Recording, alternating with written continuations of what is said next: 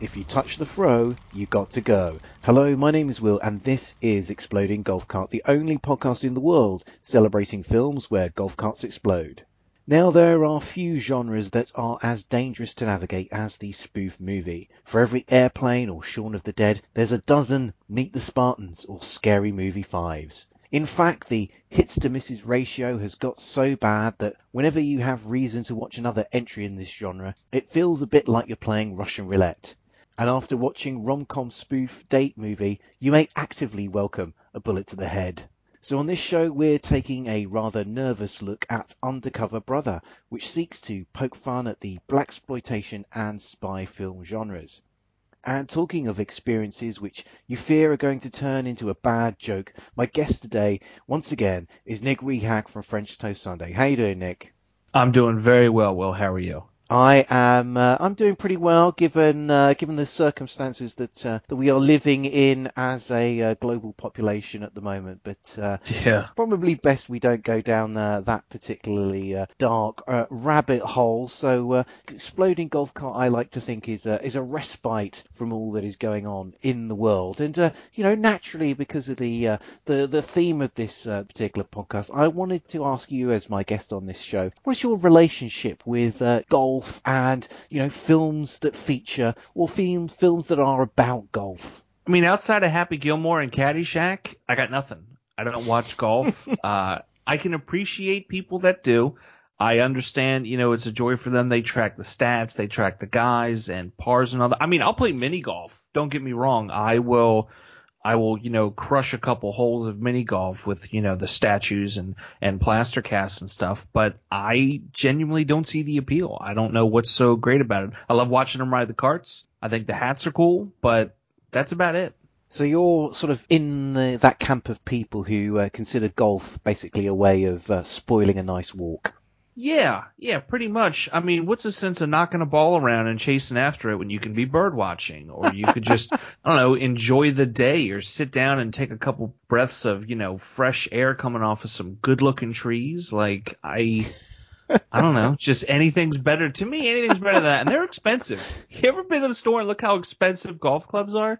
It's not cheap. Well, it's a phenomenally expensive game, both in terms of the equipment and just getting some time out on the course. It's a game that makes no pretense about wanting to keep out the hoi polloi. Yeah, and it feels like an old man's club. You know what I mean? Like, yeah, they're getting some younger blood in there with your Jordan Spieths and things, but I just don't get it. I feel like it's going to die off, and we're going to one day wonder, like, hey, what was this sport? We're going to find a club and go, oh, let's reinvent it. And it's like, no, I'd rather see Tiger on a mini golf course than I would a bunch of fields in Georgia. Well, maybe that is a future that awaits us, perhaps not very far from now. But luckily for you, Nick, the film that we're talking about today, it does feature some golf, but is not strictly about golf. So I think you've had a bit of a lucky break on this particular episode of Exploding Golf Carts. So I think it's time we teed off our discussion of Undercover Brother. So while Nick and I head over to the first hole, why don't you take a listen to the trailer? He's cool under pressure and always in control.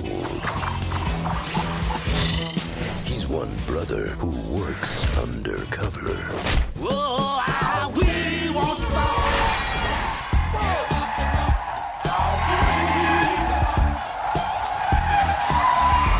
It ain't no thing. But when a dangerous criminal needs to be stopped, Get me undercover, brother. he's the one to call. Welcome to the Brotherhood. Blackness confirmed. You got sold. His mission to infiltrate the enemy. It's gonna be a very dangerous assignment. You're gonna have to think and act just like an uptight white man with a country club membership. May I help you? Jackson. Anton Jackson. And no, I'm not one of the Jackson 5. It's time to unleash our secret weapon. Wow, fine. I call it Black Man's Kryptonite. What the hell? Penelope Snow, would you like to be my friend? What are you doing with that girl? Nothing relaxes a brother after a hard day of going undercover like a little piece of... Now, he taking it to the streets and taking it to the sheets. What happened to you? He had sex with a white girl, that's what. So, Undercover Brother is set in a world where African American pop culture has been in decline since the 1980s. This is all due to the efforts of a mysterious figure known only as the Man. The plot hinges on General Bootwell, a black American general who's expected to stand for president. But when he suddenly renounces politics to open a fried chicken franchise, Undercover Brother detects the sinister, unseen work of the Man. The titular hero teams up with a secret organization called the Brotherhood to stop the Man's plot against Black America. In the cast, we have Eddie Griffin, Billy Dee Williams, Dave Chappelle, Denise Richards, and Doogie Howser himself, Neil Patrick Harris. Undercover Brother came out in 2002. It has a 5.8 rating on IMDb and a 64% audience rating on Rotten Tomatoes. So with all that out the way, let's find out what my guest thought. So Nick, what did you make of Undercover Brother? It was fun. It's really like kind of campy, goofy fun. I saw this once before, and when you brought the opportunity for me to see it again, I'm like, good. You know what? I haven't seen it in a while. This gives me a reason, and I don't remember anything that happened. I remembered obviously because I just saw it, but I thought like, oh, this is going to be in here. It's not going to be in there, and it's just completely the opposite of what I thought it was going to be. A lot more cheesy, and I feel at times it felt a little bit like the Naked Gun films or like an Airplane kind of thing. That's not a bad thing though, is it? No, not at all. Not at all. I just wasn't expecting that level of like goofy, absurd comedy. And it really towed that line of the goofy, absurd and like exploitation film, which I thought was kind of fun. But then obviously a couple years later, Black Dynamite comes out and just completely capitalizes and becomes like the comedy exploitation film. So it's really hard to think of this movie and not immediately think of Black Dynamite, but even though this one did come out first, so I wonder if this one kind of paved the way for films like Black Dynamite or Pootie Tang or things like that. Yeah, I mean, I think it's a very natural reference point, Black Dynamite, if you watch this film, because I actually think there's quite a large chunk of the plot of Undercover Brother is very similar to the plot that you get in Black Dynamite. So, you know, essentially this whole idea of Black Americans being drugged through something that they commonly eat, or in Black Dynamite, it's something that they commonly drink with the legendary Anaconda malt liquor. By poisoning that to reduce the African Americans sort of male member size. But yeah, I mean, coming back to Undercover Brother though, I mean, I really enjoyed this. I thought that it had a really good blend of visual gags. It also has some slapsticky elements, I guess, but alongside that, it also has like some sharper satirical content in there. And this film, kind of going into it, I just assumed that it was going to be more at the broader end of the spectrum, but actually I was really pleasantly surprised by just how much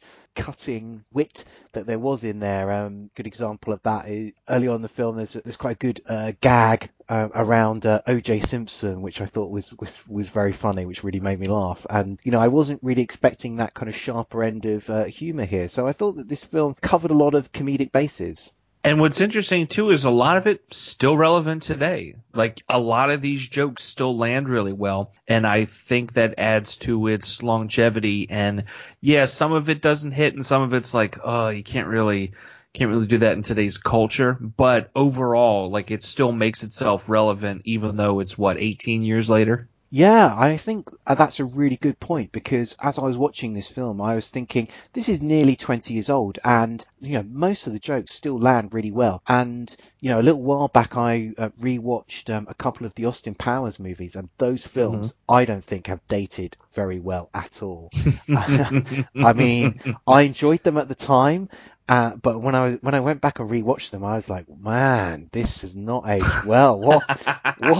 I was clearly a very different person when the first time round I watched these movies. Whereas this film, as I was saying, it's 20 years old, and most of the jokes still land. And I think that's testament to some quality joke writing. Yeah, because you can have something like an Airplane or Blazing Saddles where you have context clues of the time when it came out, so you can understand some of the jokes and references they make, and some of it is just timeless comedy. But then you have stuff like this, or you have, like you mentioned earlier, the Scary Movie franchises or the Blank movie, where a lot of it's like pop culture at the time. So it becomes this weird time capsule that, unless you were there at that moment, it's not really funny. And then even like you, when you're looking back on it kind of nostalgic, it's like, oh, okay. You don't laugh so much as just acknowledge, oh, okay, that's a joke. Or, oh, yeah, that was the thing. I can't believe. So, yeah. So how well do you think this film did in sending up the espionage and blaxploitation genres? I think it did really well. I haven't delved as deep into blaxploitation as I would have liked to. But as far as the espionage, I recently watched all of the Pierce Brosnan and James Bond films for a Lambcast. So having that fresh in my mind and then seeing this, like, it really worked. And I've noticed it's nice to see a spy type film where there's a real team going. There's a lot of different pieces to the puzzle rather than just have like somebody they report to and a gadget person. There's all different types of people. Like, I love Dave Chappelle's The Conspiracy Brother, and really like all he does is just these absurd conspiracies. You have the chief, you have smart brother, sister girl, like you have all these different pieces, and they all do something. They're not just there for Conspiracy Brother is just there for the jokes, but everybody has a little something that they can contribute, and even then their parts are a bit of a send up. So it's nice to see all that. Yeah, I mean, I think probably this is actually more of an espionage spoof than it is a blaxploitation spoof. I think if you want a blaxploitation spoof, I think Black Dynamite is the film that absolutely has like nailed that particular kind of genre. But I think I think this film is kind of dressed in that blaxploitation dressing, but really, I think a lot of the gags, a lot of the humor, a lot of the plot is essentially about spoofing the espionage genre.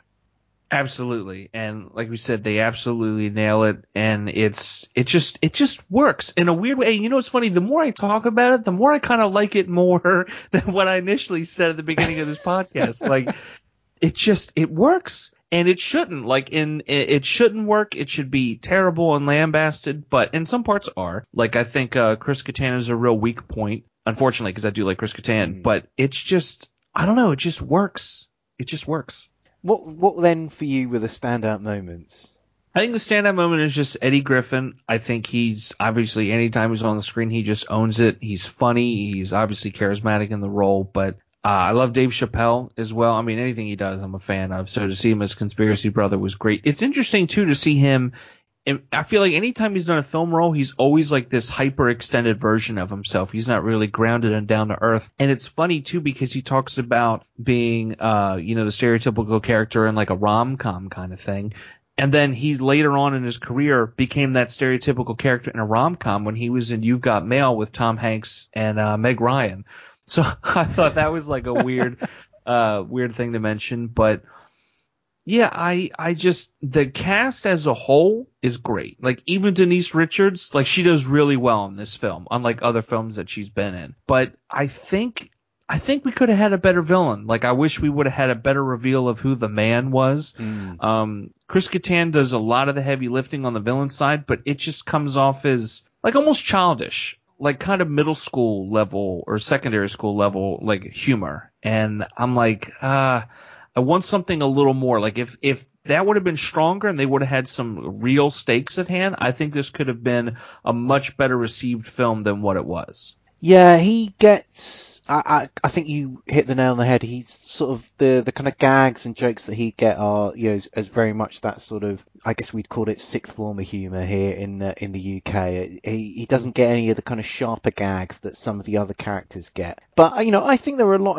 of for me, there were a lot of sort of standout scenes in this film. Again, I agree with you. I thought that Denise Richards, she was really good in this film. Like, her character, she plays what's her character called? It's like White White She-Devil. White She-Devil, yeah. Like, so she plays White She-Devil or as one of the other characters describes her in this film. She's the sort of black man's kryptonite because she's this sort of incredibly attractive, blonde woman who just sort of sends undercover brother into a sort of a dribbling fool of kind of lust. And then there was a scene right at the end of this movie where I won't necessarily spoil all the lines, but it was right near the end of this movie where somebody says the line, "Oh, behind every black man," and then the kind of like a group of everyone sort of chimes in with a kind of like behind every black man there's probable cause or something some other kind of and I thought a lot of those lines there were very sharp, and that was a good that was a sort of very well written scene. Yeah, that killed me, and that's one of those things where the jokes, it's still relevant today, and like you said, it makes it sharp and it makes it pointed, and it's also kind of a shame that those jokes are still relevant and still land. It's a shame that it's like, oh, actually, it's gotten better. Like, no, no, it hasn't, especially here in the States. But then there was another really good joke that I enjoyed, which was at the completely other end of the spectrum, which is just a sort of throwaway nonsense gag where you see Eddie Griffin, he sort of does some martial arts fighting with sort of three goons, and then we see him throw one to the floor, and then we're meant to believe like is stamping down on his neck with his foot, and we can hear this horrible sort of crackling sound, which we assume he must be snapping the vertebrae of this guy's like neck, and then the camera cuts down and we just see that he's stamping on a packet of crisps, and the goon just says, "I just bought those." Yeah. And it's just it's just so well played, but it's such a silly joke, but it's so well played that you can't help but laugh at it. Yeah, and that's one of those jokes where, again, like it lands like an airplane joke, whereas the one when towards the end, spoilers, when Neil Patrick Harris's character literally rips hearts and spines out. It's funny at first, but then I feel like the more you watch it, the more it would kind of fall into that like middle school Chris Kattan type humor.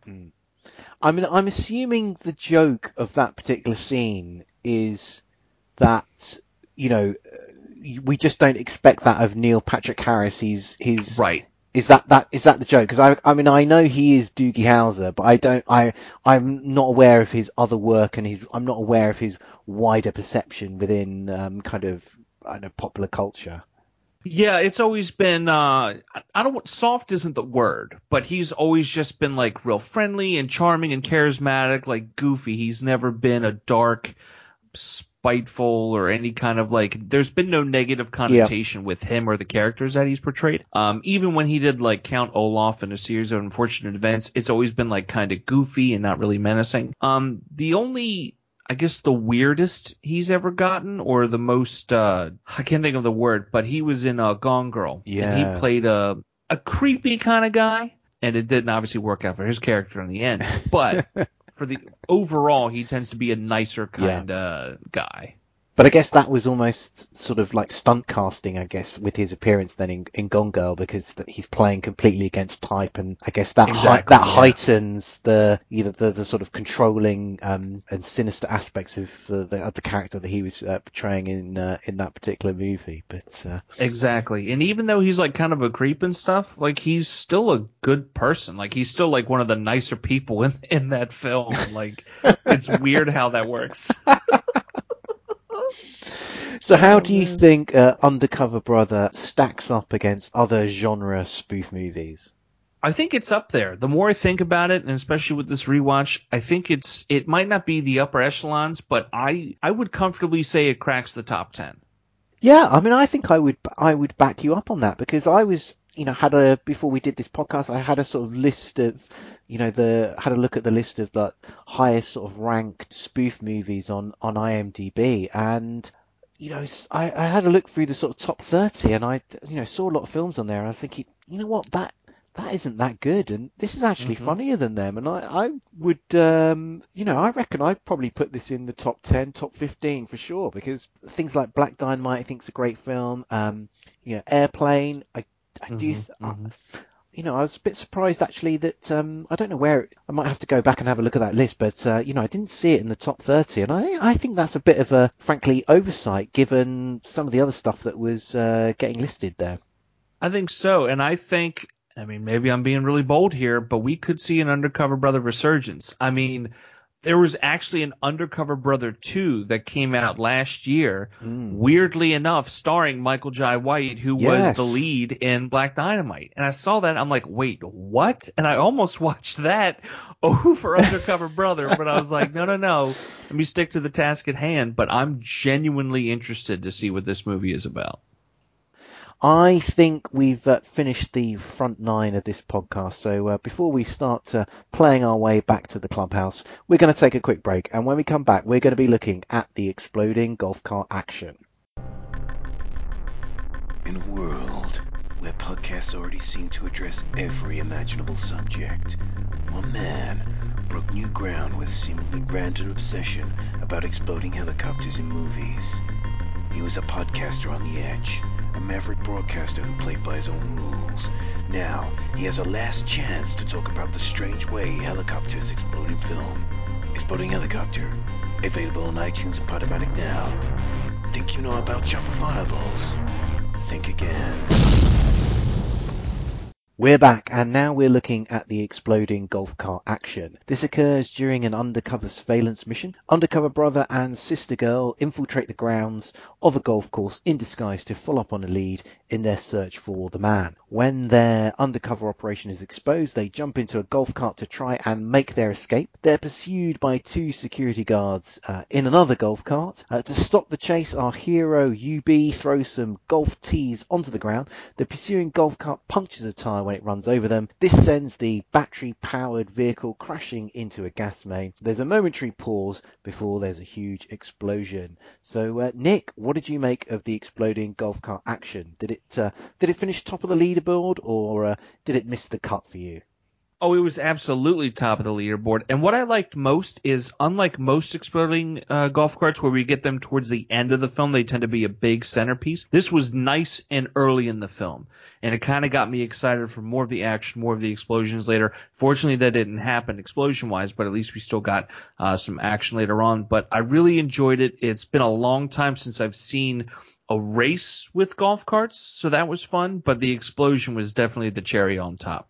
Yeah, I enjoyed the lead up to the explosion myself. I thought, it's always good to see, two golf carts in a low speed pursuit, and you certainly get your money's worth of that in this particular movie. And I thought it was a nice touch to use the golf tees as a way of puncturing the tires of the pursuing vehicle.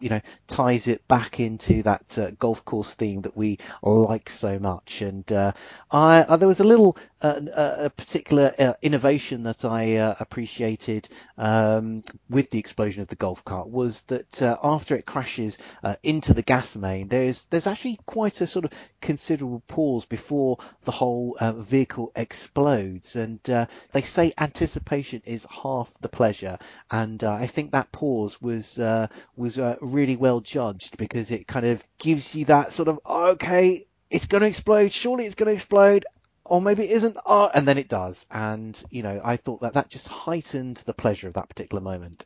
Oh, I couldn't agree more, because as soon as they get in the golf carts, you already know what's going to happen. You already know an explosion is on the way. It's just a matter of when and where. And like you said, that buildup is there, then there's the beat, and then boom, it hits. It's almost like telling a good joke, where you got the setup, you wait a second, and punchline. It's all about timing, and they nailed it just right. And it makes you wonder why, a lot more filmmakers who make these, golfing movies aren't exploiting the opportunities around exploding golf carts. I mean, Legend of Bagger Vance. I mean, there's only so much exploration of man's inner life and his purpose on this world that I want to see if there isn't an exploding golf cart at some point. Absolutely. I mean, how Caddyshack, a massive golf comedy, never had anything golf cart related, be it a chase or an explosion. I mean, we're robbed. We're robbed of that, and there's no way they couldn't have slid that in there somewhere or made it a bigger part of the film like this one does. Yeah, I mean, I think this is a trope that filmmakers really need to spend a bit more time looking at and kind of really raise their game, because I just don't think that they're really, getting to grips with this particular kind of phenomena yet. No, and it would make it that much more entertaining instead of, Tin Cup. Who wants to see Tin Cup? I don't want to see Tin Cup. I don't even like the fact that I'm talking about Tin Cup. But here we are, because there's nothing exciting pulling you into any of these other golf films. Exactly. But, if a golf cart had blown up in it, I think you'd be a lot hotter on Tin Cup, that's for sure. Oh, no, absolutely. I'd be all over Rene Russo and Kevin Costner, like in a drop of a hat, or in this case, in a drop of a golf tee. Couldn't have put it better myself, Nick. Okay, I think it's time to sign our scorecards and head to the 19th hole. Nick, thanks for joining me on this episode of Exploding Golf Cart. Do you want to take a minute to do some shameless plugging? Absolutely. FrenchToastSunday.com. As always, you can find myself there as well as the rest of the crew. Still have podcast episodes coming out. It's been very sporadic, but we're working on getting a more consistent schedule. Of course, the way things are, it might even become more sporadic. We shall see what happens. I think we're going to start doing some really interesting things over Skype that we hope to implement into the podcast and make things a little bit different, a little more exciting. So fingers crossed there. I'm on a couple of Lambcast episodes coming up, so keep your eyes out for those. But you can find me there, and definitely check us out. Thanks a lot, Nick, and thanks very much for listening. For those of you who are, don't forget, sharing is caring. So if you could rate, review, or retweet, you'd really be helping us out. We'll be back soon, but until then, as always, keep watching the fairways for those exploding golf carts.